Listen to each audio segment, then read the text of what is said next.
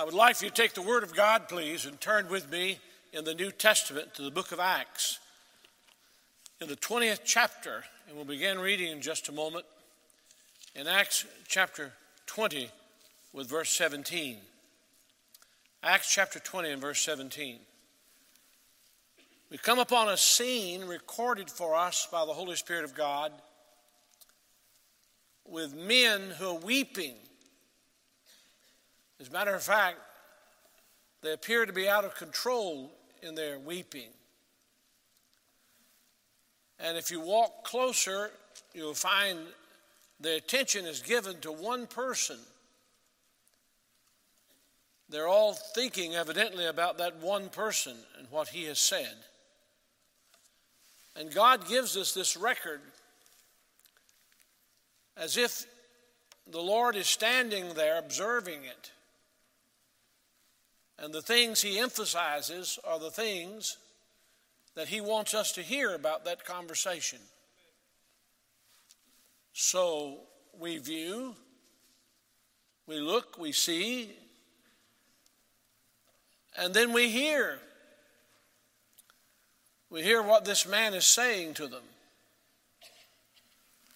The Word of God says in Acts chapter 20, beginning with verse 17, "And from Miletus he sent to Ephesus and called the elders of the church. And when they were come to him, he said unto them, Ye know from the first day that I came into Asia, after what manner I have been with you at all seasons, serving the Lord with all humility of mind, and with many tears and temptations, which befell me by the lying in wait of the Jews, and how I kept back nothing that was profitable unto you, but have showed you and have taught you publicly and from house to house, testifying both to the Jews and also to the Greeks repentance toward God and faith toward our Lord Jesus Christ. And now, behold, I go bound in the Spirit unto Jerusalem, not knowing the things that shall befall me there, save that the Holy Ghost witnesseth in every city, saying that bonds and afflictions abide me. But none of these things move me, neither count I my life dear unto myself, so that I might finish my course with joy, and the ministry which I have received of the Lord Jesus, to testify the gospel of the grace of God. And now behold, I know that ye all among whom I have gone preaching the kingdom of God shall see my face no more. Wherefore I take you to record this day that I am pure from the blood of all men. For I have not shunned to declare unto you all the counsel of God. Take heed therefore unto yourselves and to all the flock over the which the Holy Ghost hath made you overseers, to feed the church of God, which he hath purchased with his own blood. For I know this, that after my departing shall many grievous wolves enter in among you, not sparing the flock. Also of your own selves shall men arise, speaking perverse things to draw away disciples after them. Therefore watch and remember that by the space of 3 years I cease not to warn everyone night and day with tears. And now, brethren, I commend you to God, and to the word of his grace, which is able to build you up and to give you an inheritance among all them which are sanctified. I have coveted no man's silver or gold or apparel. Yea, ye yourselves know that these hands have ministered unto my necessities, and to them that were with me.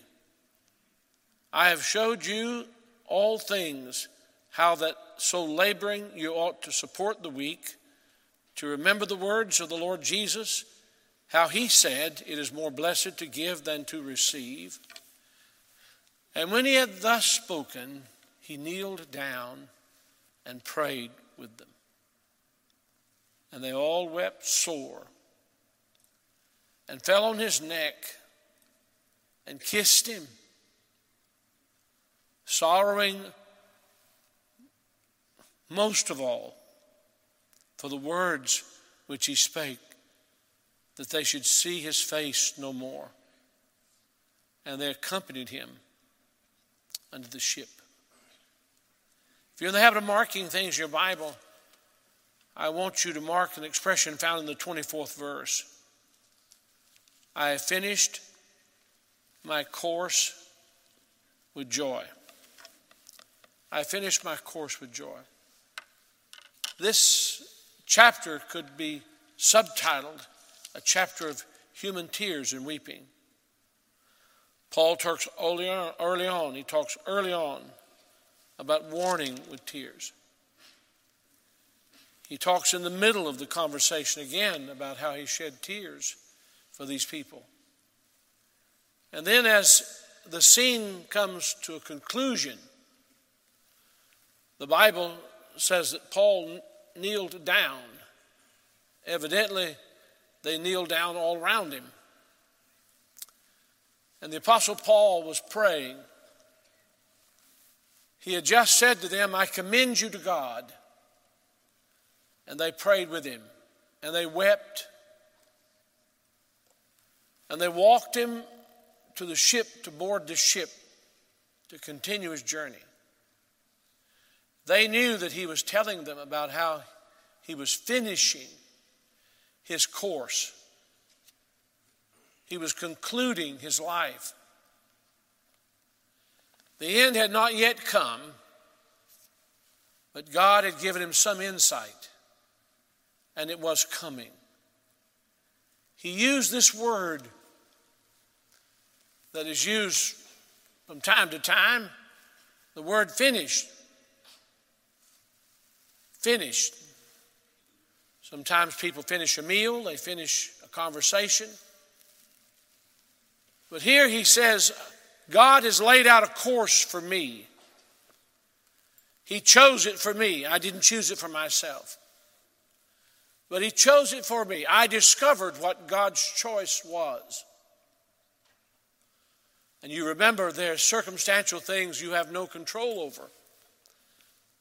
As much as you may think about them and why they happen and how they happen, you have no choice about where you were born and to whom you were born, some of the things that have come into your life. And Paul said, this is not what I chose, this is what God chose. Then he discovered that the things he chose in preparation, as he describes them for us in his letters in the New Testament, came into perfect harmony with what God has chosen. And he's summarizing all of this and saying, I'm finishing my course. The question I have for you, and God helping me, I'll speak on it this service and the next one we have together, is how do you plan to finish your course? I started to use the term, how do you hope to finish your course? But I decided against it. I think many of us have hopes, but I wanted to give a little more weight to this thought. How do you plan deliberately, working at it with earnestness? How do you plan to finish your life? I want you to hold your place here just a moment. And I want you to look at some prohibitions that Paul laid out for himself when he wrote the church in Corinth, in 1 Corinthians, the closing part of the 9th chapter. He says in verse 25 of 1 Corinthians chapter 9, and every man that striveth for the mastery is temperate in all things. Now they do it to obtain a corruptible crown, but we an incorruptible. He's talking about finishing a race and what people are doing to finish right.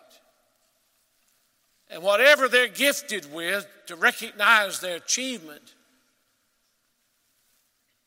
is corruptible.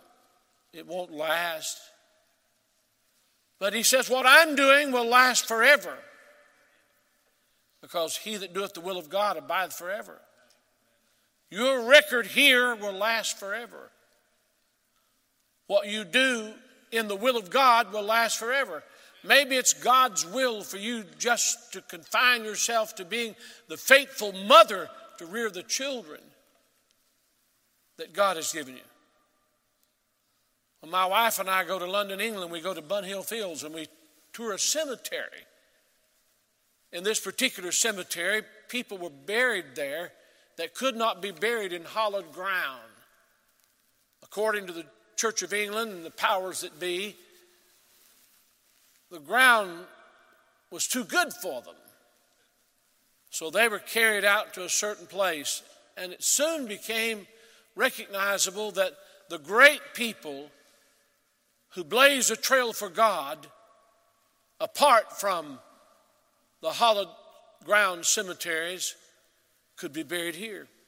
And there's one grave that stands out. It's been there as a tombstone for more than 200 years. It's the tombstone of Savannah Wesley. You need to read her life story. She's not remembered for anything but her family, maybe her trifling husband, who was a preacher, who amounted to nearly nothing, and the responsibility she was carrying that was cast upon her to rear her children. And she did rear their children. She read them the Word of God, had devotions with them, spent a time each week and each day with special time with them. One of her children happened to be John Wesley, the great preacher. One was the great songwriter whose songs we still sing, Charles Wesley. And no one would look at that gravestone and say, oh, she was just a mother. She was a world changer. She was an earth shaker. She gifted the world as a mother with what she did with her children. I'm not trying to say someone's task may seem to be, in the eyes of the world, so much greater than someone else's task, or someone's course they're on so much greater than someone else's course. But your course, your task, your assignment, what God has given you, how do you hope to finish your life? How do you plan to finish your life? It's coming to an end. No doubt. On this earth, we're not here forever. There's an interesting statement given to us in the Old Testament when the destruction of Judah in the book of Lamentations. Would you just let me read it while you listen? It's God's description of how a nation was destroyed. And when you come to the 4th chapter, the testimony is given here that the anger of the Lord was against his people. And the text says in verse 17, as for us, our eyes are yet failed for our vain help. In other words, we wanted someone to deliver us, but the deliverer never came. We wanted someone to help us, but the help never got there. In our watching, we have watched for a nation that could not save us. And then the Bible says in verse 18, they hunt our steps, that we cannot go in our streets. Our end is near.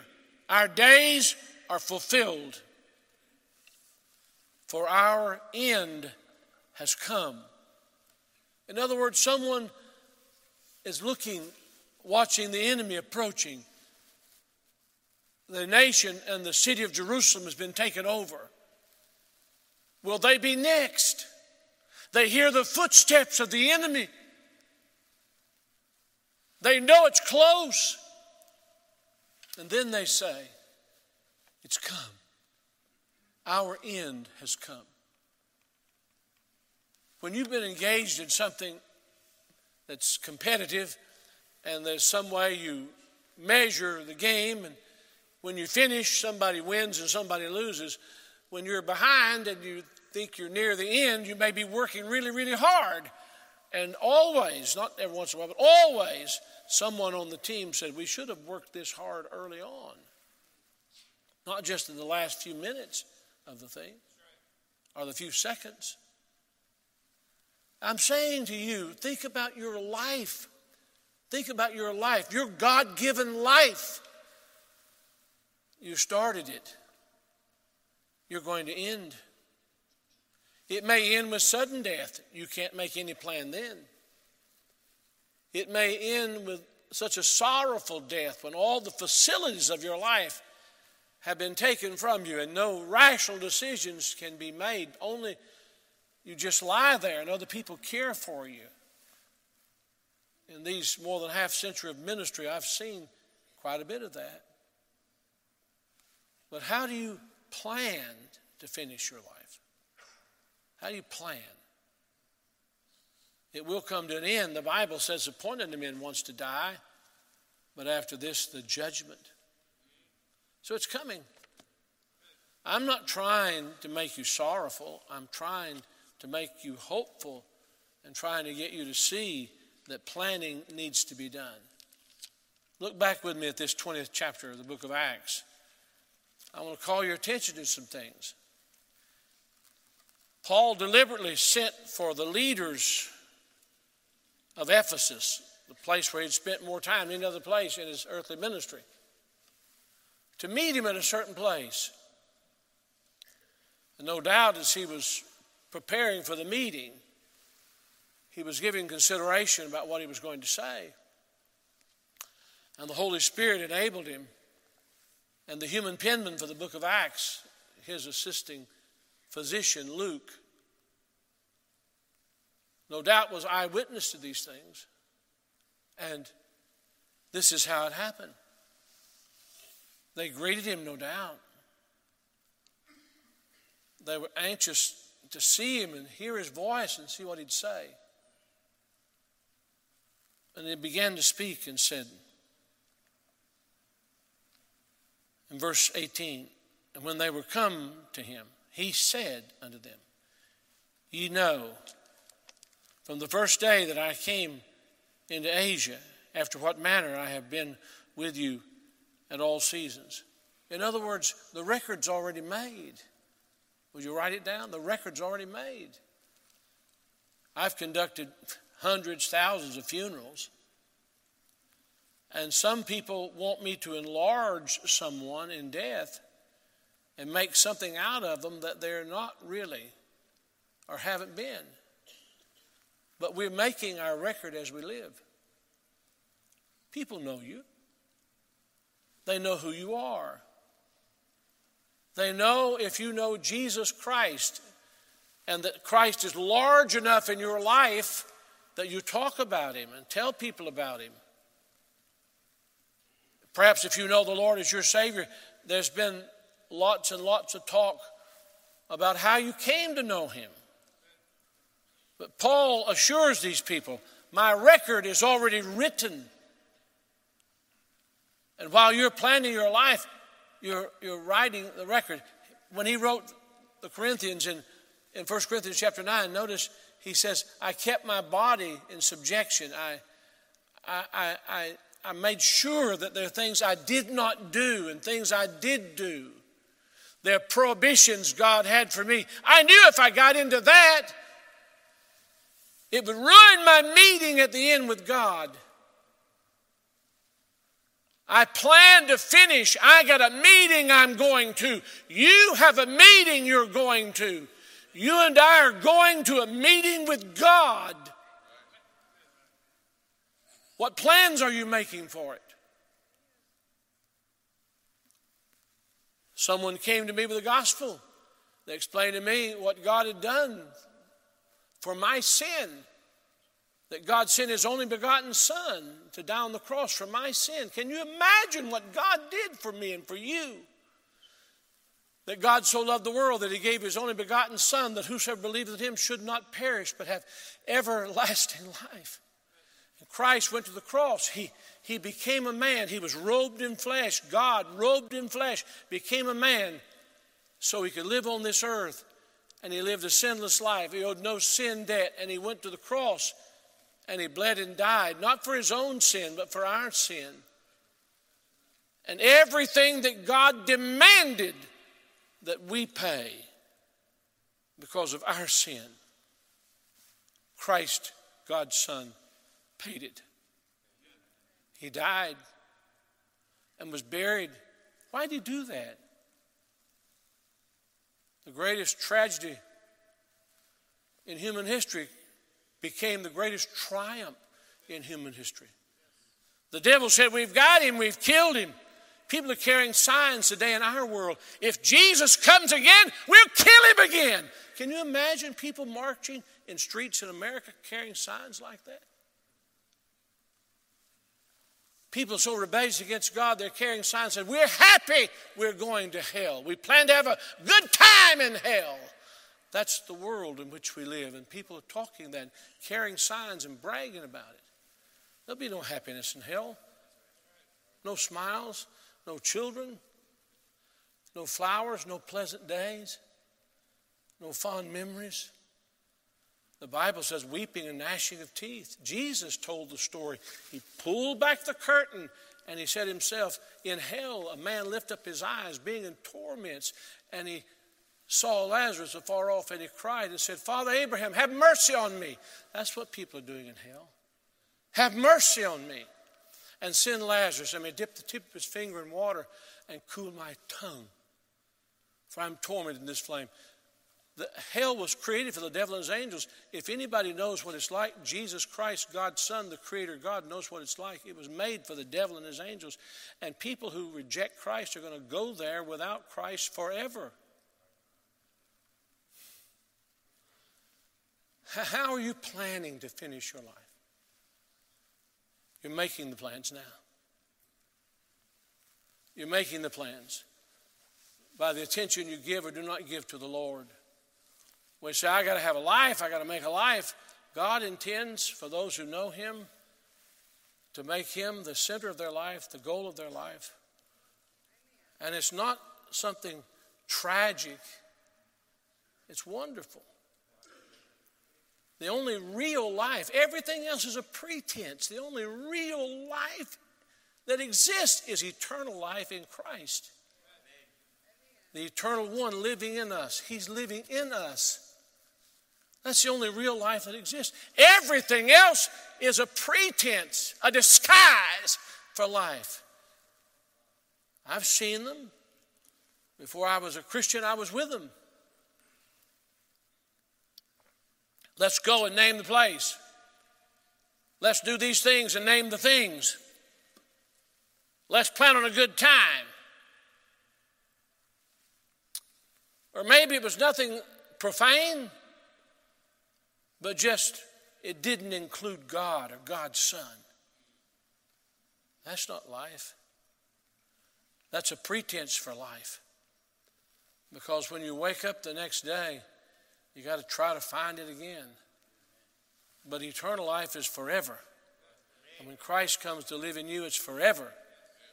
He said, I will never leave you, never forsake you. He'll go with us all the way. I'm saying to you, how are you planning to finish your life? Paul said, I'm finished my course. And you know it. I don't have to enlarge it. It's laid out there for everybody to see. Serving the Lord, verse 19, with all humility of mind and with many tears and temptations, which befell me by the lying in wait of the Jews, and how I kept back nothing that was profitable unto you, but have showed you and have taught you publicly and from house to house. When I was just a boy, I was digging a deep hole for myself. I mean, digging the hole for myself. And by the way, everybody without Christ is digging a deep hole for themselves. And I found myself one day, I had a reputation that wasn't God honoring, wasn't pleasing to the Lord. I was driving a car behind two of my friends who lost control of their car. They ran into a building. It was a block building on Sevierville Road in Maryville. And both of them shot through the windshield, bounced off the concrete building, and lied dead on the hoods of their car. When I got out and saw, one moment they're here, next moment they're gone. One moment I'm talking to them somewhere, they jump in the car, and now they're gone. I'm not trying to tell you that God did that to speak to me, but when it happened, God spoke to me. You don't get the idea sometimes that you're going to finish when you're young. You finish when you're old. You finish when you're sick. You finish when you're dying. You finish on your terms, not God's terms. But it doesn't work that way. I'm saying to you, how do you plan to finish your life? He said, I've been testifying both to the Jews and also the Greeks. My message is repentance toward God and faith toward the Lord Jesus Christ. And now behold, I go bound in the Spirit unto Jerusalem, not knowing the things that shall befall me there, save that the Holy Ghost witnesseth in every city, saying that bonds and afflictions abide me. There's a second thing I want you to write down, and that is that in your planning, you must plan to grow and enlarge in your faith in God. Grow and enlarge in your faith in God. I don't know why, but I had the idea that life would get much easier all the while. But Jesus said the opposite. He said, man that's born of woman is a few days and full of trouble. Can you imagine that? Jesus said to his disciples just before he went to the cross, he said, in the world you shall have tribulation. One of my heroes is named Lee Robertson. He's with the Lord. He's been with the Lord for a long time. He was born in 1909. I think he died he died at age 97. And he sat with me in a meeting when I was speaking with him in the state of Delaware. I'll never forget it, sitting beside me, waiting to be called on to preach. And he was in his 70s. Now, nobody knew how long he would live. He lived to be 97, as I said, but he reached over and took me by the leg. He took his hand and right above my knee, grasped my knee. And he turned to me, and of course, because of his motion and grasping me to get my attention, I looked at him.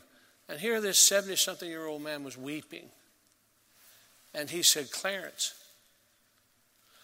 I'm having the hardest year of my life. And then he said, I thought these kind of trials would be over by now. But they weren't. So you say, God's making it harder and harder on us? No, I'm saying that we must increase our faith. We must grow in the grace and knowledge of the Lord. We must trust God for greater things. We must find a way to face the new challenges, to deal with the things that God allows in our lives, and by faith to take on things. You say, well, I thought at this juncture in life, no. We had the wrong idea. This is a world that is against God. We're making our way through it. And if we're planning to finish strong, we're going to have to grow stronger as we move through it. No doubt about it. Are you doing that? How can you do it? You do it with the Word of God.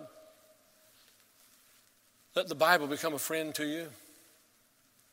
Memorize Scripture. Meditate upon the Scriptures that you memorize. Think of the goodness of God. Think what He did for you, what He's done for you. That His promises are, I will never leave you, forsake you. God is with you. Think that when we came to Christ, He gave us access immediately. Immediately, we have access to God. Can you imagine the God who made the world gives us access to him in a split second, no matter where we are. I can cry out to God. I was just in Montana preaching to a group of leaders. I came back last evening because I wanted to be with you. I was in a beautiful spot. God was working in a great way. I was out in the middle of what people would call nowhere, but it was full of God's beauty. But in a second, I could cry out there, or on a plane flying there, or anywhere else. God has made a way so that any moment I could have access to him. Just in that moment, I could come into his presence, come into the throne room and speak to God. Why has God done that for us? So that we can finish well. We're not orphans. He hasn't left us. Paul said, I'm leaving here and I'm going to face greater challenges. God is with me. He's going to enable me. He finally got to Rome and walked out into a Roman courtyard and had his head severed from his shoulders. But God was with him all the way. He even wrote when he was going near the end, I've finished my course. He'd fought a good fight. It wasn't that he had fought good, that the fight was worth fighting. And he finished his course. But our faith must grow. If you think I'm 70 now, or I'm 80 now, or I'm 60 now, or I'm 50 now, or I'm 30 now, I want you to know you're going to face challenges. You're going to have to deal with things. You're going to hear news you don't want to hear. And you're going to have to rely upon God to see you through if you're going to plan to finish well. And he says, as he goes on, but none of these things move me, verse 24, neither count I my life dear unto myself, so that I might finish my course with joy. I want you to get that. If you would, circle a little word joy. And the ministry which I have received of the Lord Jesus to testify the gospel of the grace of God. He says, I'm going to have to keep the joy of the Lord. That's in my plan. That's in my plan. May I let you in on some personal things? Very personal things. I've been here a long time. And I love every moment God's given me. And I plan to continue to be here. Some of my childhood friends see me from time to time and they say, when do you plan to give it up? I said, when God gets through with me. As long as I know God's blessing and doors are opening and God challenges me with things, why should I go somewhere and get in a rocking chair and wonder what's going on in the world? I'm not going to do that. I'm just not going to do it. Adjustments to make? Yes. But I could let something or someone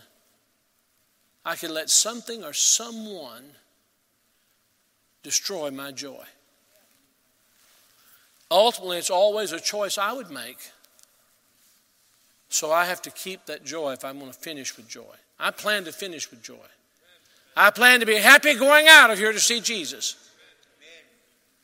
And that's not just a whim or a hope for thing.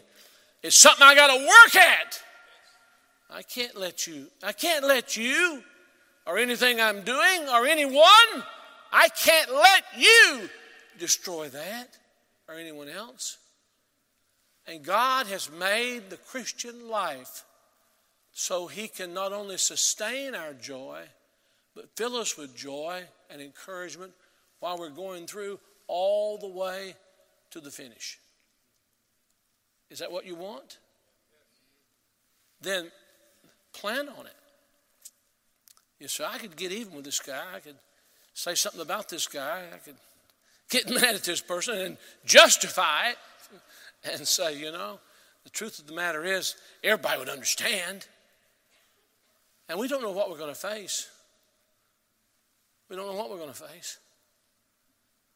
But keeping the joy does something else. It has so many byproducts. It enables you to enable others and encourage others and help others. I heard earlier this morning that someone I know lost a son in the most tragic way.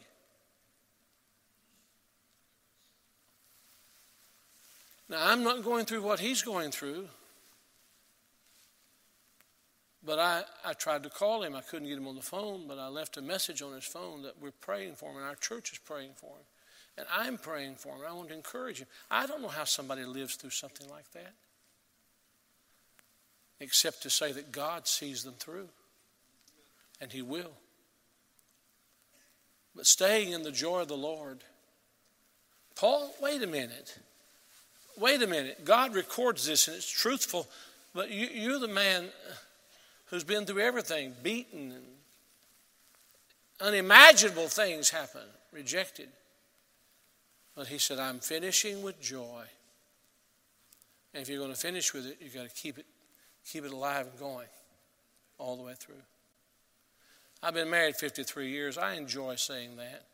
And I enjoy hearing people say, that's a long time. And I enjoy saying back to them, it's not long enough. Then looking over and smiling at Evelyn. I want to see if she's smiling at me. Do you know, you can let your marriage just wear out before it's gone. It takes work and planning. You can get bored with your children, and your children can get bored with you. And you get ticked off about some particular thing, and it just becomes emblazoned and woven into their lives. But watch out. You won't be happy in your marriage or your family anymore. You won't have the joy anymore. I'm asking you a question. You say, I don't have to give you an answer. That's right. You don't. But you will give God an answer. How do you plan to finish your life?